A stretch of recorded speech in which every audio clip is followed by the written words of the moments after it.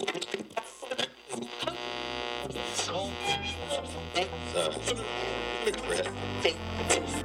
made the hockey team like shake my hand and you leave. And I'm like, is there a problem? And he's like, and I look at him and I remember I said, well, does that mean like I gotta move out of the hotel? And I remember saying it out loud and thinking how dumb it was. I said, well, how am I gonna get to the rink? I don't have a car. From Lakely, it's How I Got Here. The stories behind the youth, high school, college, and professional sports journey, where it leads, and what we learn along the way. I'm Corey Koski, and on today's show, how a Stanley Cup champion got cut from his Bantam team, gets a college scholarship, and becomes lovingly referred to as the caffeinated squirrel during his Stanley Cup run. So when I think of winning the Stanley Cup, I think of a group of players that have played all year together and get hot at the right time. I also think that the road to Lord Stanley is a pretty straight road for a lot of the players. No adversity and a path that is predestined. I would never think that a Stanley Cup champion wouldn't have a car to get to his rink at one point in his career. I also thought that after you win a Stanley Cup that you have an easier path to stay in the NHL. This isn't always the case. Blake Sloan grinded it out in the minors, the NHL, and then went on to play in Europe until he retired. What does his path look like? And what do you do when you get off that path? This is Blake's story.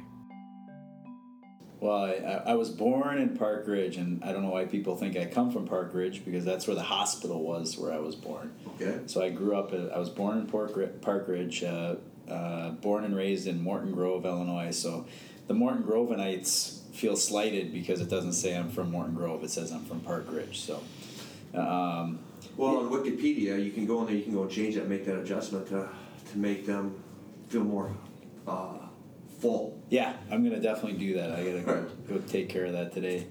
So I grew up in Morton Grove. It's Morton Grove, Illinois. It's about 20 minutes outside the city on the north side, about 4 miles away from Northwestern University. And, middle class family. My mom was a physical education teacher for 35 years, and my father had done a bunch of different things, but during my youth and childhood, he was a professional headhunter for a bunch of organizations. So I had one sibling. Her name was Tracy, and she was 2 years younger than I was. So I grew up, with lots of friends and lots of buddies, and spent lots of times at parks, the emphasis in my household throughout my young person life was focused on education. And we were allowed in our house to do all the different activities that my parents supported, no questions asked. However, it was super important that school always came first, and that was the big emphasis in our house. So what kind of kid were you? I was a kid that didn't ever sit still. I think I gave my parents fits. I think there were stories of me as a child where, after 2 or 3 days of it being a super cold winter or it raining, my mom fortunately had keys to the high school gymnasiums and basically took me and a couple of my buddies over there and let me just have at it in the high school gyms. And we didn't just use one gym. We used 2 or 3 or sometimes 4 of the different gyms all at once. So we had floor hockey going in one, and then we had 2-on-2 basketball in another one, and then we had the volleyball nets set up in one. So I was very active, very energetic, and I think I wore my parents out a little bit in that way. So how'd you sit still long enough to do your homework? You know what, I don't know. It was a challenge for me to do, for sure, and I think I developed just the adaptation of that over time. I have a son right now who takes a lot after me, and they have mechanisms now where they help that. They have the wiggle chair, they have different things in school, and I just remember literally breaking out into a sweat as I watched the last 10 minutes of my day in grammar school, and the clock would go tick, tick, in that last 10 minutes, and me literally sweating in my seat couldn't wait for the bell to ring so that I could get outside and go play some sports or hit the playground with my buddies and stuff. So it was very challenging, but I think it comes with maturity too. I think the fourth or fifth grade, things kind of switched in my mind a little bit, and I realized that if there were things that I wanted to do, college being one of them, that there was going to have to be a refocus and a dedication to that. And I didn't say that as a fourth grader, obviously, but I said, geez, I've got to figure out some things here to do that are going to help set me up for later. So how'd you do in school? I did really well, I think. I'm kind of a people pleaser to begin with, so I think, number one, I always wanted to not disappoint my parents. Number two, I looked up to my teachers. They were people that I, liked to emulate. They were good human beings, and I didn't want to disappoint them. They asked me to do something, and I was like, yes, I want to do this, and I want to do it well. So I think, just in school it was a challenging situation, but at the same time, I looked at the people in my life, my coaches who always asked about my report cards, my teachers that were obviously following through with that, and my mom was in the school district, so it was very easy for her to pick up the phone from the high school and call to one of the junior high teachers and ask how I'm doing, or if there were some challenges that they were facing with me. So when did you first get involved in youth sports, and what sports did you play? I started right away when I was 2, 3, 4 years old. I remember there's pictures of me in my basement walking around on my skates as soon as I could walk. I had a baseball bat in my hand, as soon as I could hold something. And balls, I didn't really have toys, and maybe that's a scary thought, but there weren't many toys in my house. I mean, that was just the way it was. And we had board games, lots of board games as a kid growing up, but I started super young, and that was my release basically from school as I grew up, to get outside after and do that. So I played soccer, and I played baseball, and I did hockey. And I did karate for a very long time. It was one of the things that I think really helped to refocus my attention on school and detail and listening and all the things that are super important. So I did all those things as long as I could where it was feasible. And the rule in my house, there was only one rule, and that was, when one season ended, those things went away, and you did a different sport. Very different than it is today, as you and I have talked about ad nauseum. So you're playing all these different sports. When did you really start to take a really liking towards hockey? I think I always really, really loved the hockey right from the start. I really liked the baseball.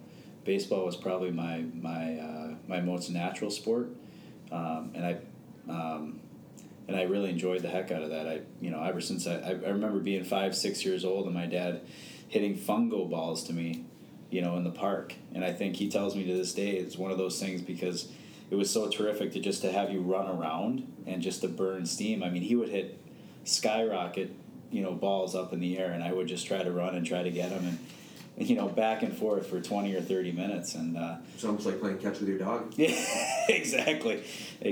So, I always liked the competition and the in any sport, but I think the team aspect really drew me to baseball, drew me to hockey, and I didn't really know at that time what sport I really wanted to quote unquote do.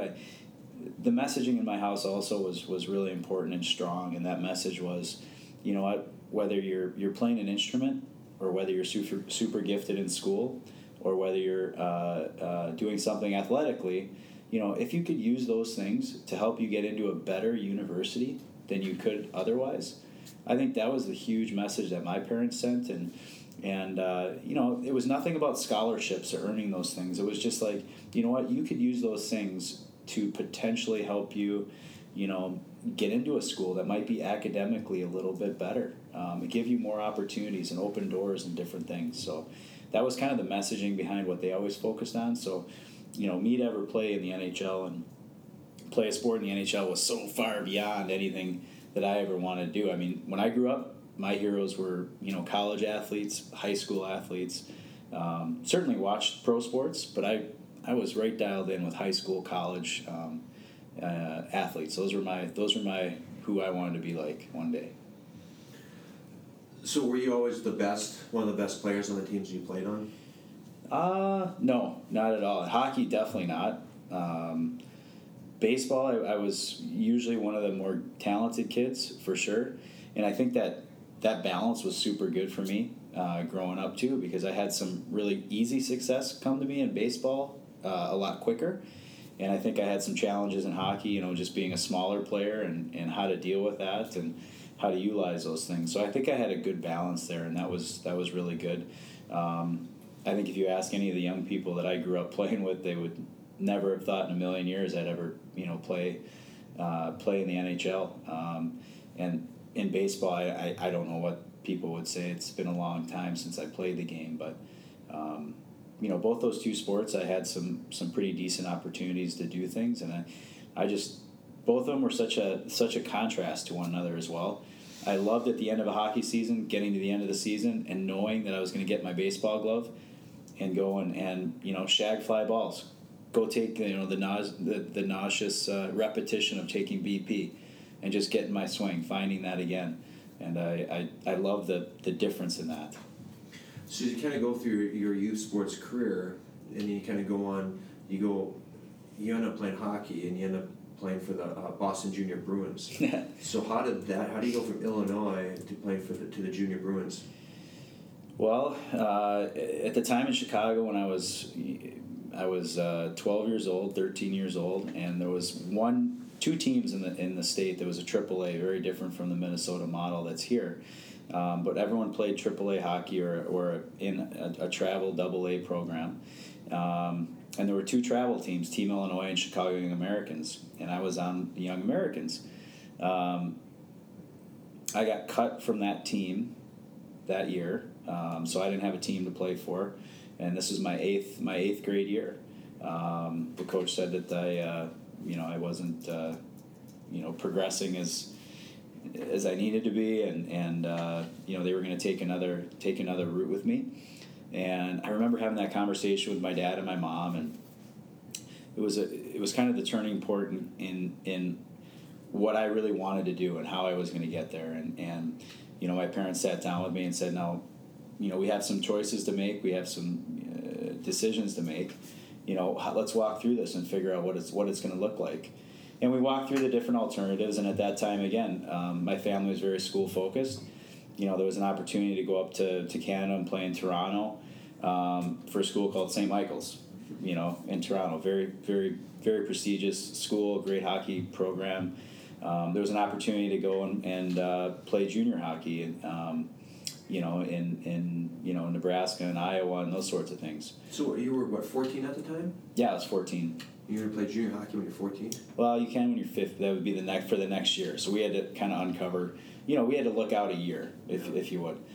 So at that particular year, so that next year I didn't have a team to play for. I graduated from 8th grade and I was a freshman. Didn't have a team to play for. And I ended up playing midget AA, so all juniors and seniors at that time. And I went into an organization, had a super coach, great leadership, all these different things that I didn't know what the heck that meant at that time, being so young. However, I do remember the guys on that team, in tryouts, like, this young freshman thinks he's going to play with us. Like, this is not okay. And they pushed me and they challenged me and they took runs at me pretty much to see if I had the mettle to stand up and play with them. And, the difference physically between a 14-year-old and an 18-year-old is quite substantial. But there was so many things that I took away from that, from those guys, not only in how they mentored and kind of pushed me, but then once I kind of showed them I could stand up and, play with them, they took me under their wing, and they were as big brother-esque as you could possibly imagine when we played other teams. So it was a huge kind of building block for me, gave me some confidence. I had to kind of elevate my game a little bit. And it was one of the big things and, turning points of me hockey-wise. So that was a huge stepping stone for me. And in the meantime of playing that year, my mom and dad continued to have that conversation of, what do you want to do after this? How is this going to look? And thank goodness my dad was a hockey coach growing up, and had a lot of different connections and different thoughts and different ideas. And it's not like he ever said, this is what you're going to do. But, we laid it out on the table, like those 3 options we just talked about.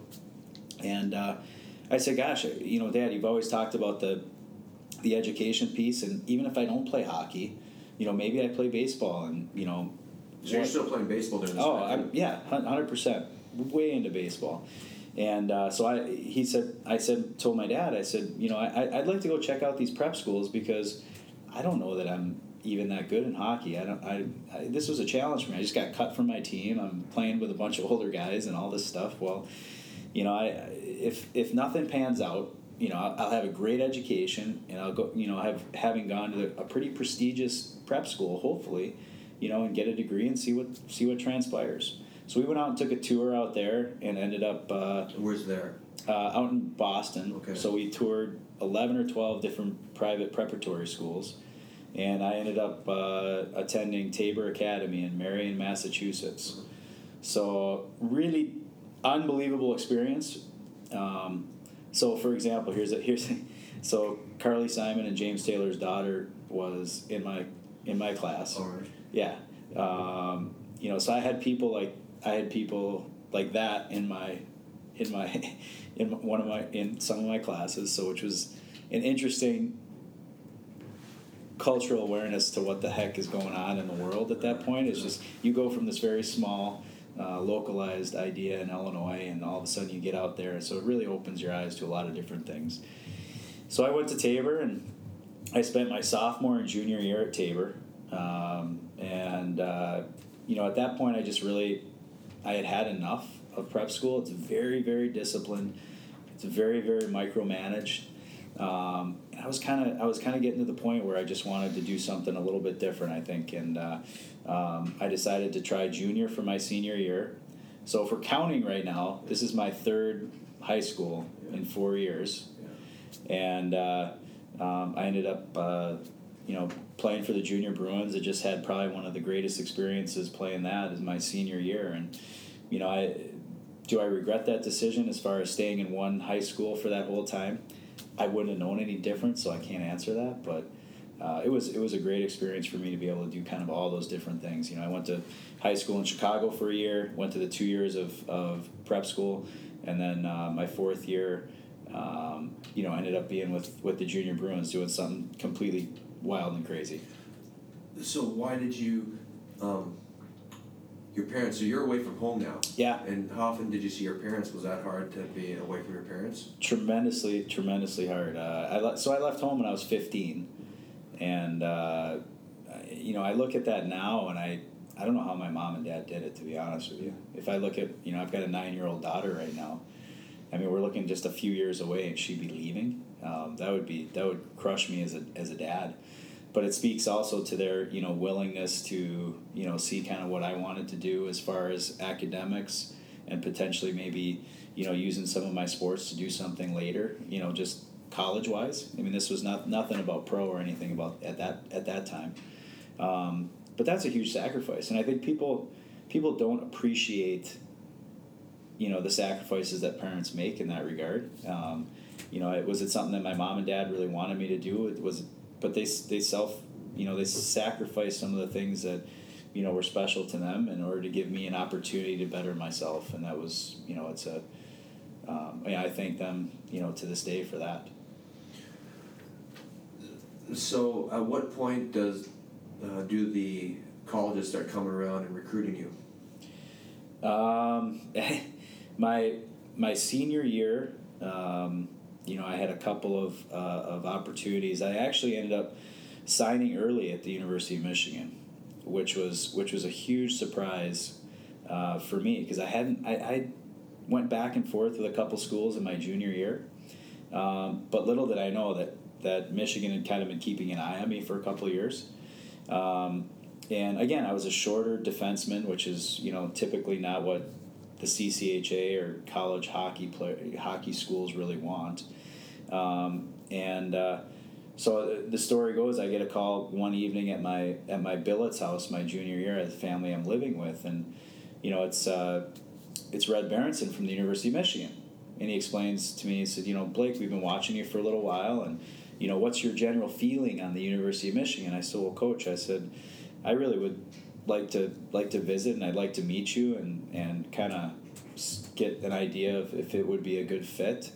And he said, well, listen, this is what we're all about here. He said, I'm not going to waste your time bringing you out for an official visit because they can only give I can only take so many. But if we have an opportunity to do that, and we'd love to have you come out and visit with us. And this was on a Wednesday. Well, 2 days later, Friday morning comes, and I get a call from the assistant coach. He said, well, can you come out this weekend? And I'm thinking to myself, geez, I just talked to the head coach. They weren't going to bring me out. Now all of a sudden they are. Well, what happened?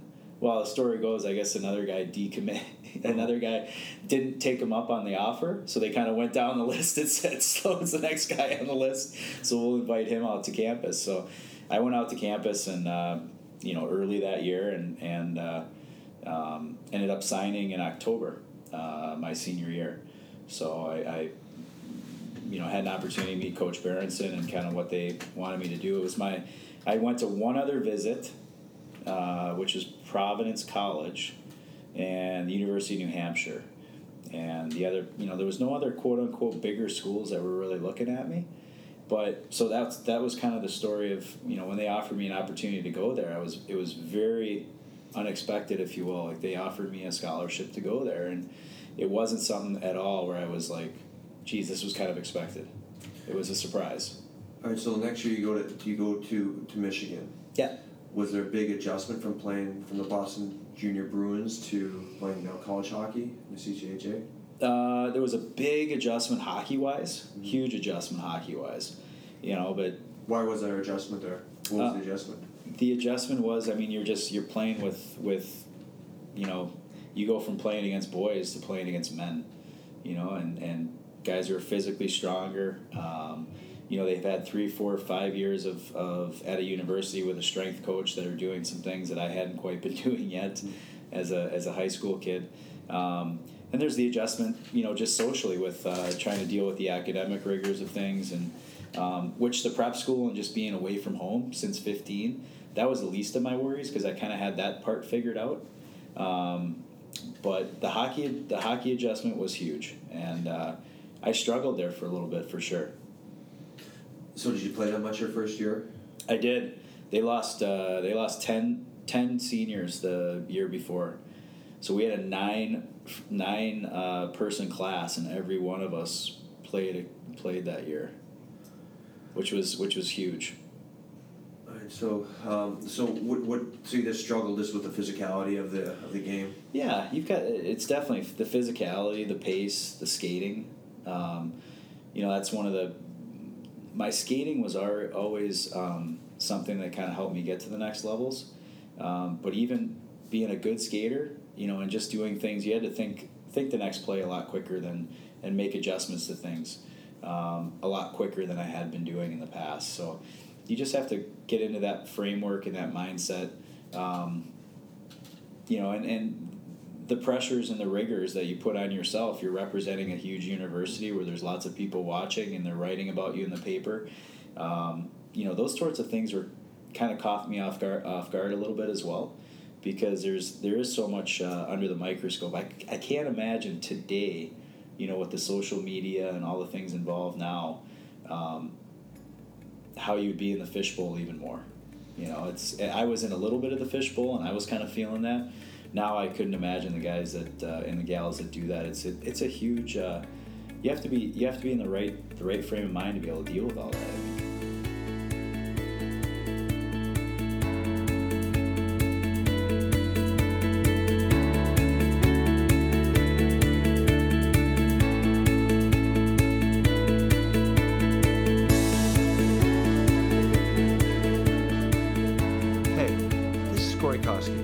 I'm the former major leaguer that got this crazy idea of using sports stories to hopefully encourage youth and high school athletes and their parents as they are on their journey.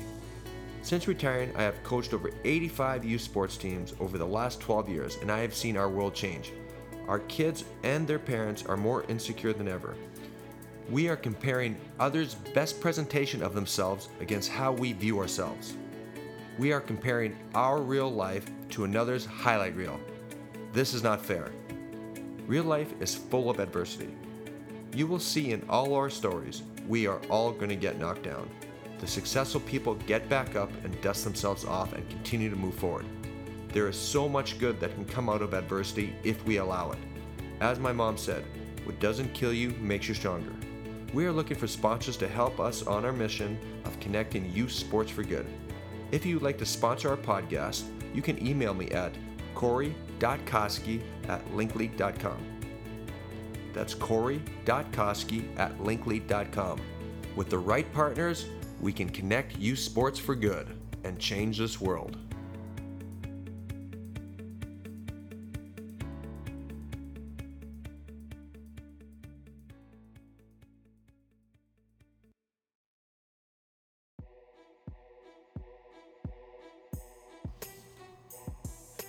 Hey, welcome back to How I Got Here from Linklead.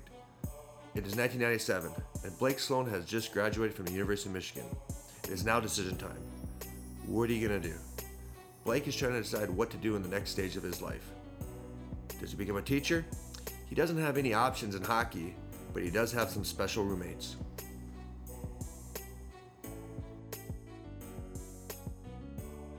Lived in a house with Jason Botterill, Warren Looning, and Brendan Morrison. So a first-round draft pick and 2 second-round draft picks.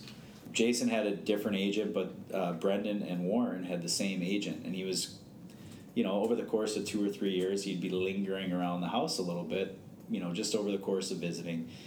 And we had a discussion one day, and he said, Blake, what are you going to do after school? And I think I'm going to go teach. And he said, well, would you ever think about playing? And I said, well, yeah, of course. If someone came and gave me an opportunity to play a little bit after, for sure, I'd love to. And he said, well, do you have anyone that's kind of advocating for you to do that? I said, no. And he said, well, would you like me to do that? And I said, well, yeah, absolutely.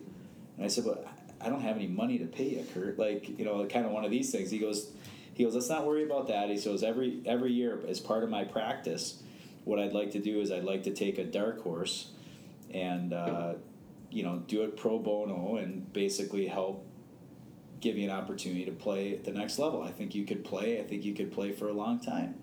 And I said, really? I kind of looked at him kind of shocked. I was like, yeah, all right, that might be interesting. So I kind of left it in his court. And he called me in August of that summer, and he said, hey, I've got an opportunity for you.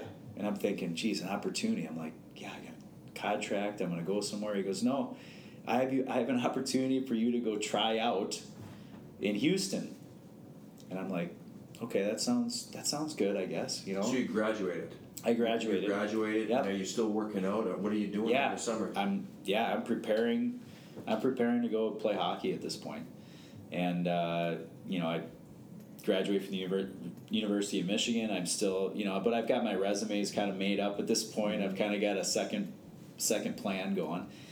And so he calls me in August and he says, I go down to Houston and you can. I said, well, what's the lay of the land down there? And he said, well, they keep 7 defensemen on a pro roster.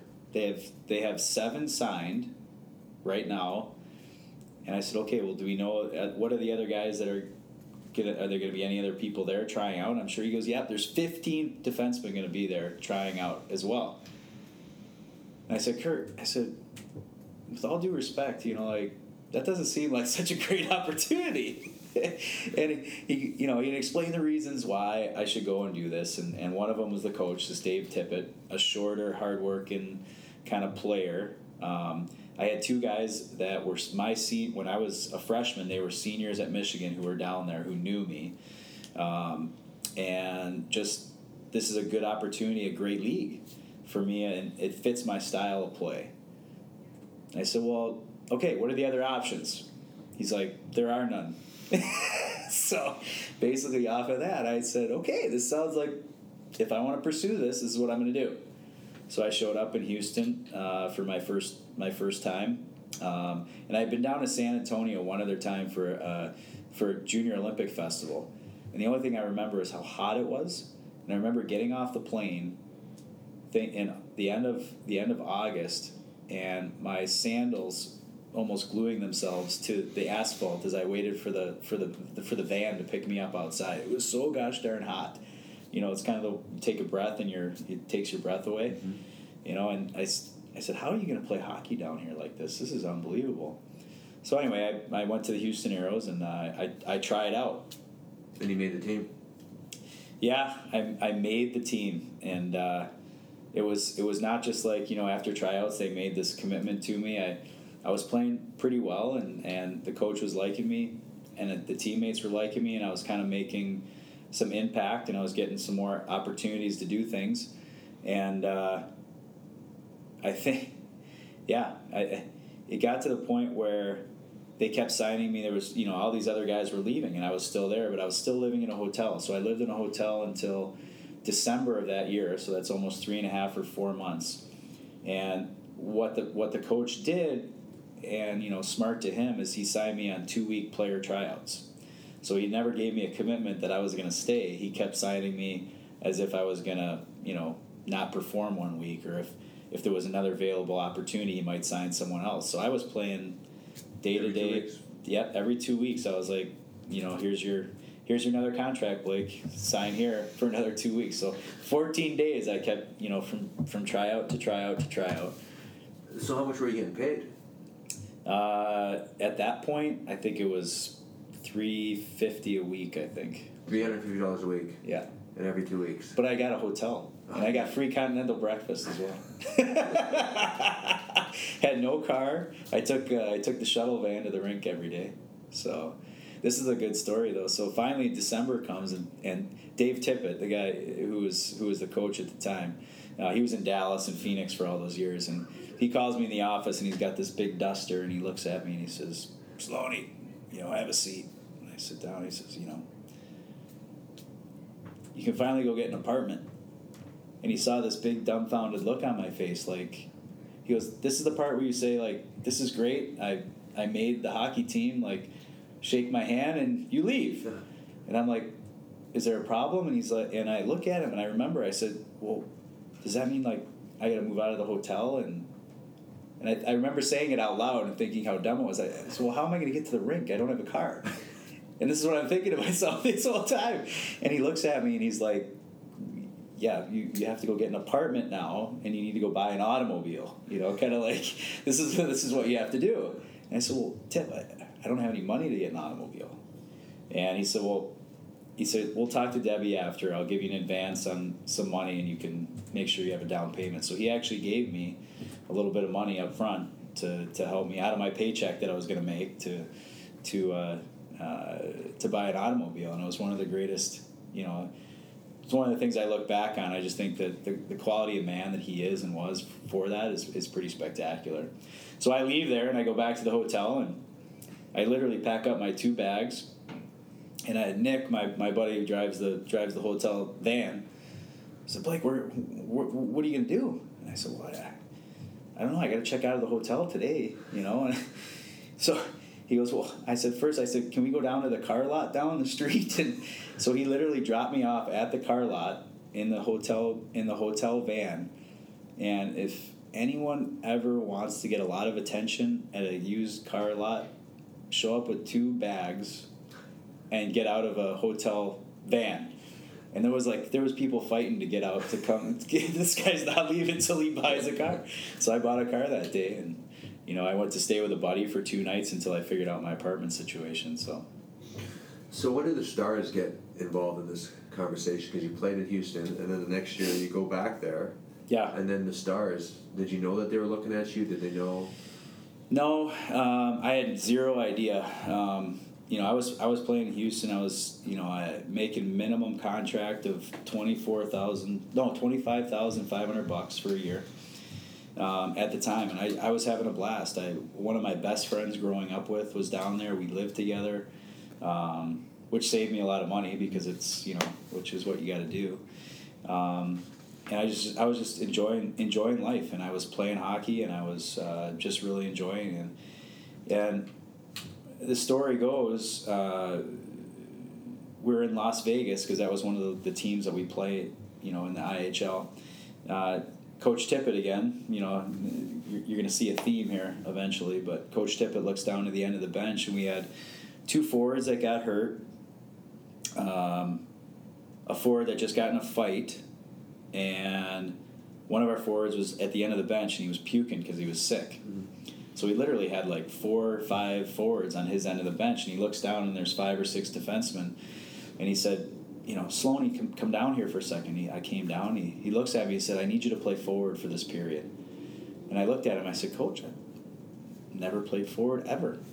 He goes, it doesn't matter. He goes, I need you to go up and down the wing, catch the pass, move the puck. It's a hockey, right? You can figure this out. I said, all right, let's go. So he threw me out at forward. Never played forward before. And, didn't think I did anything special or anything like that. And after the game, he says, Blake, he said, you sure you never played forward before? And I said, no, I never played forward before. He goes, you were really, really good. Like, I think you could play at the next level doing this.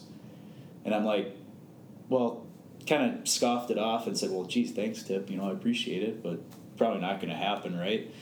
Well, so after the summer goes by, and this was at the end of my first year there, and the summer goes by, and my agent calls me, and he looks, and he says, Blake, Tip called me, and he would like to use, with your permission throughout the course of next year, he wants you to play forward and defense. He'll tell you before the game, if you're going to play. He just, what do you think about that? And I said, well, geez, if it's going to help the team and that's what he wants, I think that'd be great. I said, what do you think about it, Kurt? Like, I'm not going to do this forever, right? I'm a pretty decent defenseman, a yeoman defenseman. Maybe I could just play longer if I play D. And he said, well, I think you should just do it. I think it'd be a great opportunity to do something different, and, why not add it to your bag of tricks? I said, sure. So that next year, he not only started moving me back and forth between games and then periods based on how the team was doing. He started, and it got a little bit out of hand, he started doing it in between shifts. So I'd kill a penalty as a forward, I'd go back to D, I'd play 5-on-5, then it would be a 4-on-4, I'd go to forward. I was like all over the lineup. And it started to kind of screw with me a little bit mentally, because it's really hard to shift your mindset to do different things. But at the same time, little did he know that I was learning a lot through this whole experience, right? And so anyway, so that I was doing pretty well and just having fun again, not thinking anything about it. And, the story goes, and the whole year almost goes by. We've got probably 15 games left. Our team in Houston is like 55, 14, and 3. Like, we have an unbelievable team. We're poised to go win the Turner Cup that year, which we did. A big weekend matchup was coming up with the Kalamazoo K-Wings, and Kalamazoo is the farm team of Dallas. And so that week in practice, everyone's getting fired up. It's going to help determine some positioning for the Kalamazoo K-Wings. And that week in practice, they Coach Tippett said to me, which I was really shocked with, but he tells me the story after why he did it. But he says, Blake, you're gonna play forward all weekend this weekend. And I'm thinking, geez, we have a couple D-men that are hurt, and he's asking me to play forward. But I was young and dumb. I didn't think anything of it. I said, sure, yeah, I was people pleaser. Okay, sure, Coach, whatever you need. And I played that weekend series, and little did I know the brass from Dallas came down. They were watching the K-Wings, and they were watching me. Coach Tippett never informed me about that. They asked specifically, I guess, is that they called him and said, listen, we'd like to see Blake play forward all weekend. Can you do that? And Tip agreed and never informed me about it. And so the weekend came and went, and I had a nice weekend. The team won. It was great.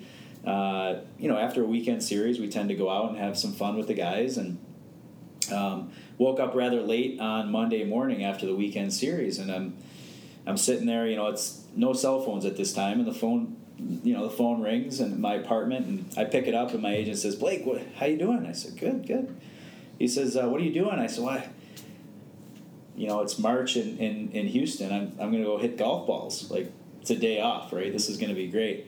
And I said, I'm going to go hit golf balls. He said, well, you can't do that today. And I said, Kurt, I got to go. There's guys waiting for me. We could talk about this later. I'll call you tonight. Is that okay? He goes, no. You don't understand. He says, you got to wait around by the phone for a few minutes. Bob Gainey is going to call you. And I said, Bob Gainey, who?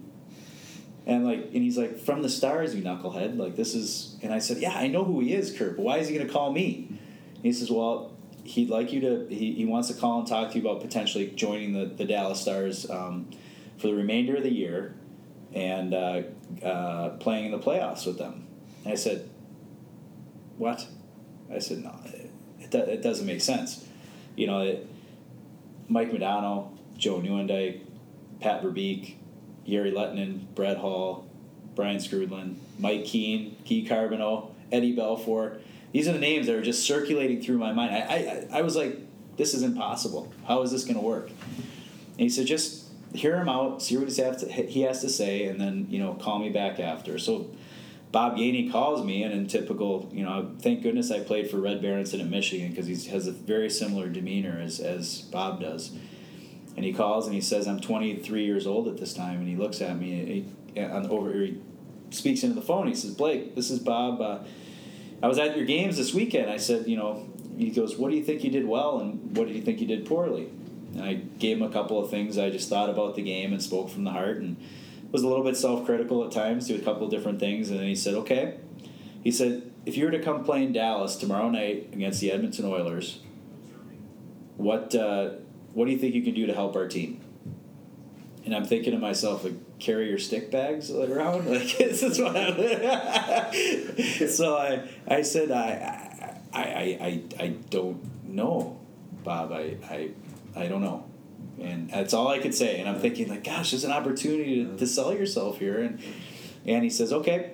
He says, I'll work out the details with Kurt in the next few minutes, but I think you should pack your stuff and we'll expect you to see you here for morning skate tomorrow morning. And I kind of hung up the phone and was like, am I going to Dallas right now? And I didn't know what to do or say or think. I had no idea. And Kurt finally calls me and he said, so this is the point in my career where most people would be like, well, what's the contract ramifications? What does this look like? There was nothing because Kurt's like, you're just going to sign a normal, standard, minimum league contract. Here you go. And I said, well, where do I sign? Here you go. This is all you got. And I said, all right, well, however, before I signed it, I kept thinking, I'm like, here I am, I'm playing really well for this minor league team.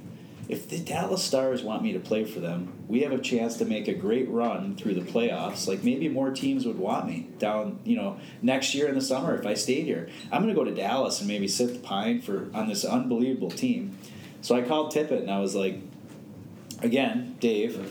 I said, Dave, I think I don't want to leave you guys kind of high and dry. Like, we're 54-8. What? The ironic thing is the Dallas Stars at this time were also like 58-5. Like, they were 15. They were very, very successful at this time. And he's listening. He's not saying anything. And of course, I'm a person who likes to talk. And I'm like, please say something. Like, and he goes. And all he could say at the end of the conversation, he says, Blake, if you're not in your car tonight, or if you're at practice tomorrow morning, I will personally get in the car with you and drive you to Dallas. And I said, so, Coach, I'm hearing you say you want me to go to Dallas. Get in the car and go. And I don't want to see you come back. And I'm like, okay. So there was nothing else to do at that point. He's basically saying, Blake, I want you to get out of here. I want you to go do this. It's important. Good luck, and I don't want to see you come back. And that was a huge motivation for me. As he was, this is a guy that he gave me an opportunity. He gave me money in advance to buy an automobile. This guy was like I probably would run through a wall for him if he asked me to. And he's like, Blake, go. You need to do this. This is important, and don't come back.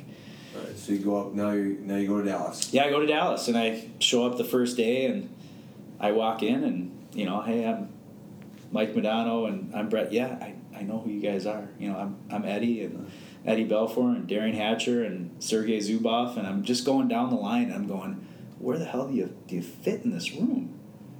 And so I walk in the locker room, and over in the corner is I've got a folding chair that's up against a pillar with my nameplate above it, and because the room was full, they had a bunch of injuries at the time, and they weren't going to give this young kid a real locker, so that's where it was, and I loved it because it was like I didn't want to ever think that I was there to like stay or belong or anything like that, and that's where I dressed. I dressed in the lawn chair in the corner with no stall or nothing to keep any of my stuff in for the entire 14 games I was there.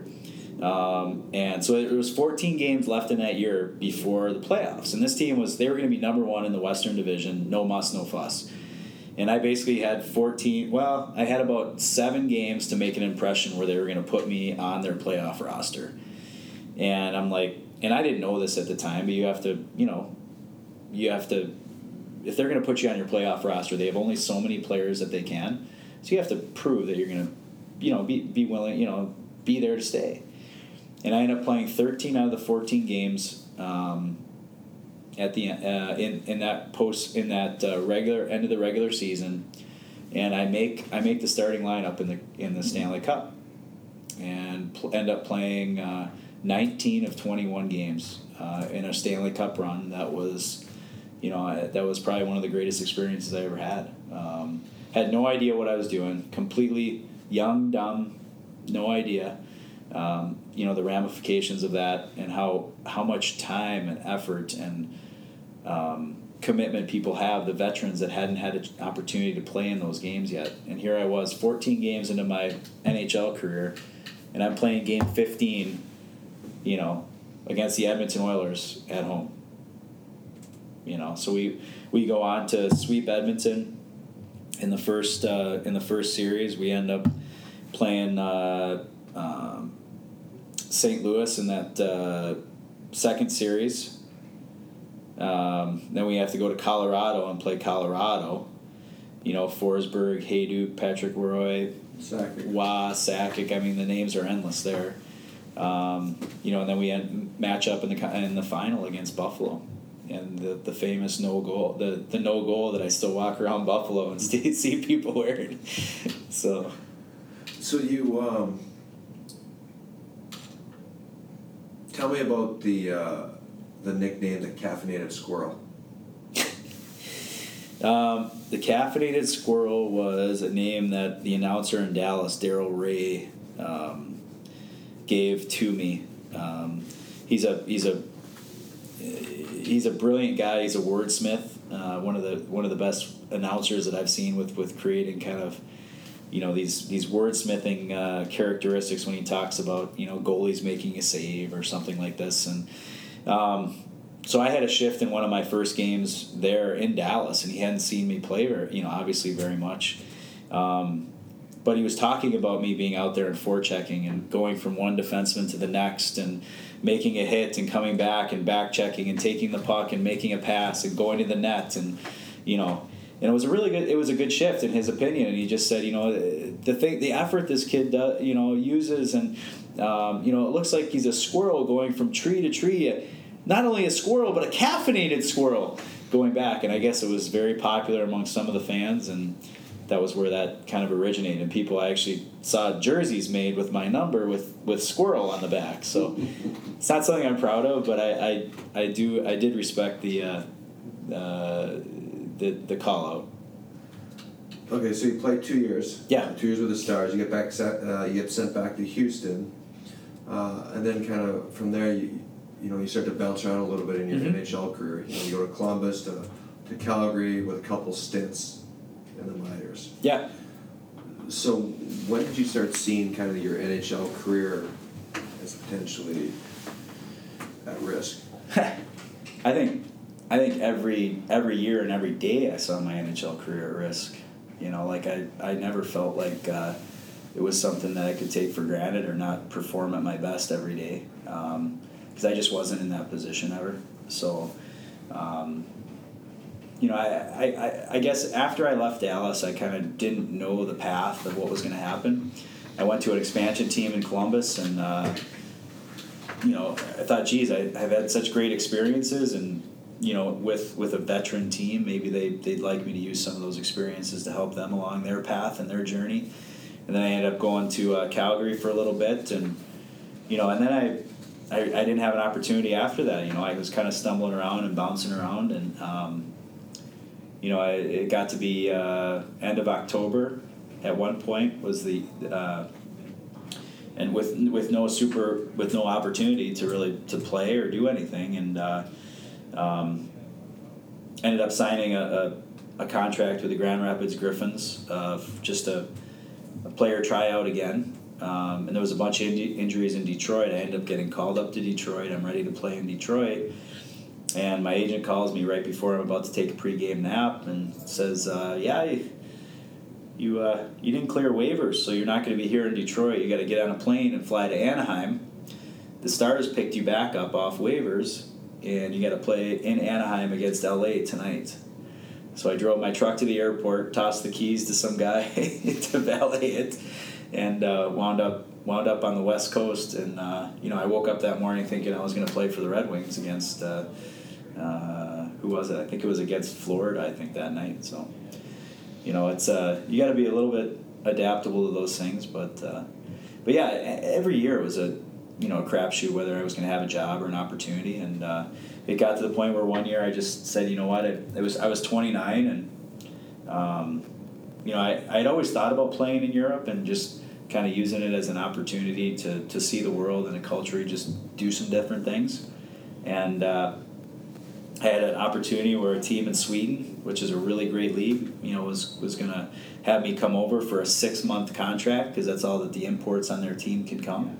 And I went over there and played for a year and then wound up going to Germany for 8 years after that. So as far as from a financial standpoint, now you're getting up in there in age. You're playing. You chose to go to Europe. Yeah. Like what? You go to Sweden. What are their contracts like compared to the NHL contracts? Kind of where you were in that stage of your career. I always like to say by the time you factor in taxes and apartments and cars, because that's what they give you over there, and they pay your taxes, it's certainly not. You really can't compare apples to apples. But by the time you compare like your take-home pay and all of that stuff, I would say in Sweden it's fairly comparable to what I was making at a minimum contract in the NHL. In Germany it's probably a little bit less, but at the same time, like let's say you make €50,000 in Europe, in Germany. It's usually about 3 times of what. So your contract in the U.S. you probably have to sign, $150,000 contract in the minors to make that kind of offset, is what you kind of have to look at that. And I've never done any like hard math on that, but I kind of thought about it as the years progressed or whatever. That's kind of the threshold that you got to look at. So at what point do you get married and start having kids, and how did your family was with you in Europe and Monica? When did Monica come in the picture? Yeah, I was over in Sweden my first year on my own, and Monica and I started dating that next year. So my first year in Germany, we were dating, and then we got married that following summer, and then she came over with me to Germany that second year. She was getting her MBA at the University of Texas when we started dating, and I think I was able to stay. I say I and we were able to stay over there as long as we did, I think. Because when she originally went over, she had her MBA. We were very lucky we found an opportunity for her to work. So for 2.5 or 3 years before we had kids, she was getting up every day. She was doing consulting. She was in Stuttgart. She was in Copenhagen. She was in Belgium for a little bit. She was working for Deloitte, traveling. She had a purpose. She had something to do. She wasn't just sitting around being bored. She was meeting people outside of the hockey environment. And I think that was a huge benefit to our relationship and just being able to experience something different and fun together. Cool. So you played like 8 years in Europe, and then you retire. Like, what was that process like? Deciding to say, okay, you know what, it's time for me to turn the page here. Yeah, I had some injuries toward the end. I broke my ankle real bad with some plates and screws. which was really tough to come back from. When I was about 37, I did that, and I played up until I was 38. So I was able to come back after I did that, and the body just was really starting to deteriorate. I could feel when I had injuries. I would pull a groin, and what normally would take me a day and a half to recover from was taking me 2 weeks, and it was very challenging. So you get home, you're done playing, you have a wife and a couple of kids. You know, you're 38 years old. Yeah. You want to Stanley Cup. You play in the NHL. Like, what are you thinking at this point? Survival. No, you know what? I don't know what I was thinking. I think it's. I didn't give enough justice to the folks that kept telling me to just start thinking about the next phase and start thinking about those things of what is it that you want to do and how are you going to do it, and start preparing yourself for like that, to put yourself in the best scenario you can. And I thought about it, but I never. Once you're in that situation, it's really difficult to adapt and to adjust to it. So I wish, if there's one thing that I would recommend, and I've talked to, younger players now, and I could see the same look that they give me that I'm sure I gave people when they told me this is, I've got to stay so focused on my task at hand that for me to get outside the box gets to be a real challenge. But yeah, I didn't know what I was going to do. I didn't have a path. I knew I had some things to offer people, especially younger people, I thought. I spent a lot of my time at the professional ranks helping younger folks and kids and teaching and whatnot. So, my initial reaction was that, I would really like to coach. I'd really like to teach. And I was really fortunate. I had an opportunity to do some substitute teaching and coaching at Providence Academy up in Plymouth, Minnesota, while also doing some coaching for the Wayzata hockey team as well, the boys varsity hockey team. So what would you say, what did you learn as an athlete? What are some of the top 2 things you learned as an athlete?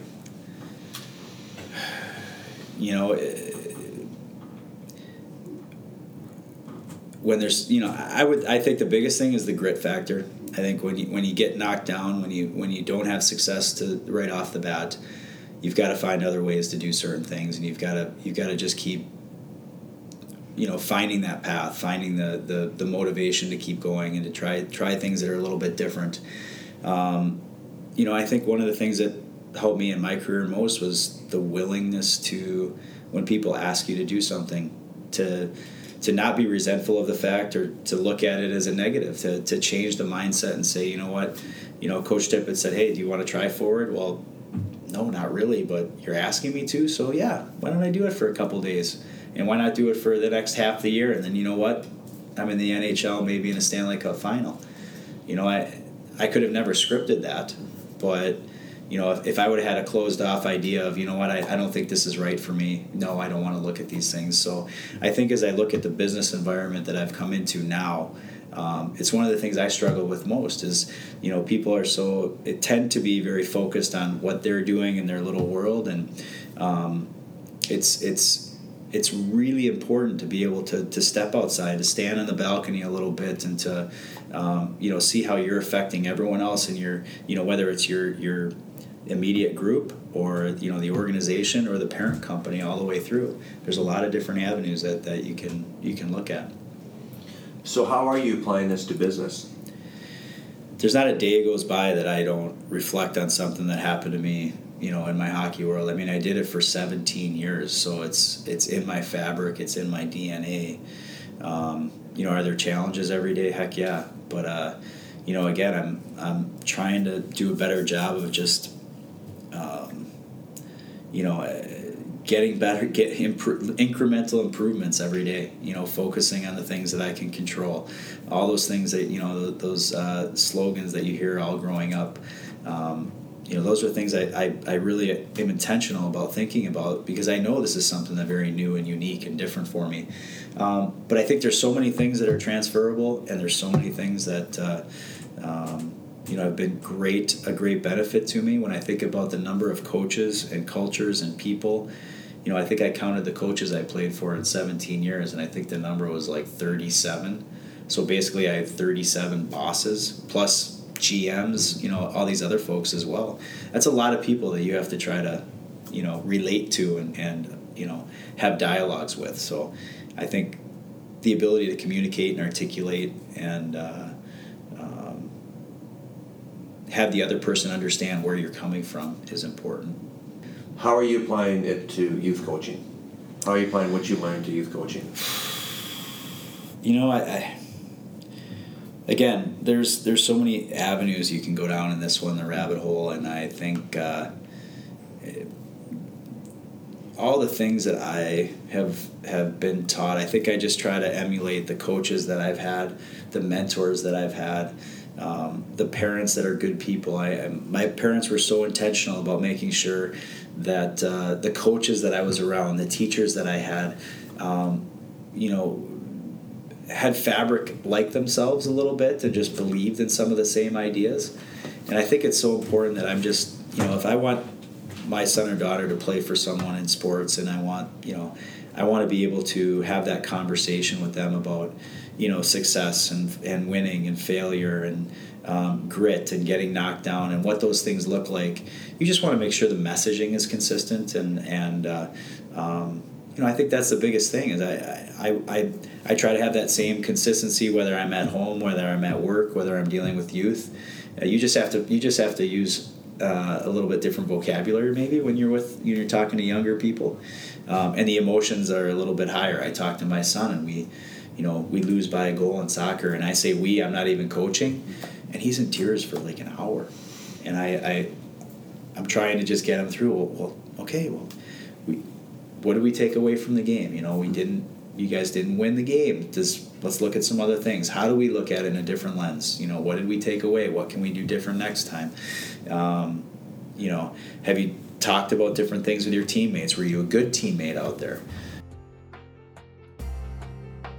Hey, thanks for listening to today's show. Here's what I learned interviewing Blake. Team before self. The story about Blake moving to Ford, because that is what the team needed at that point, really resonated with me.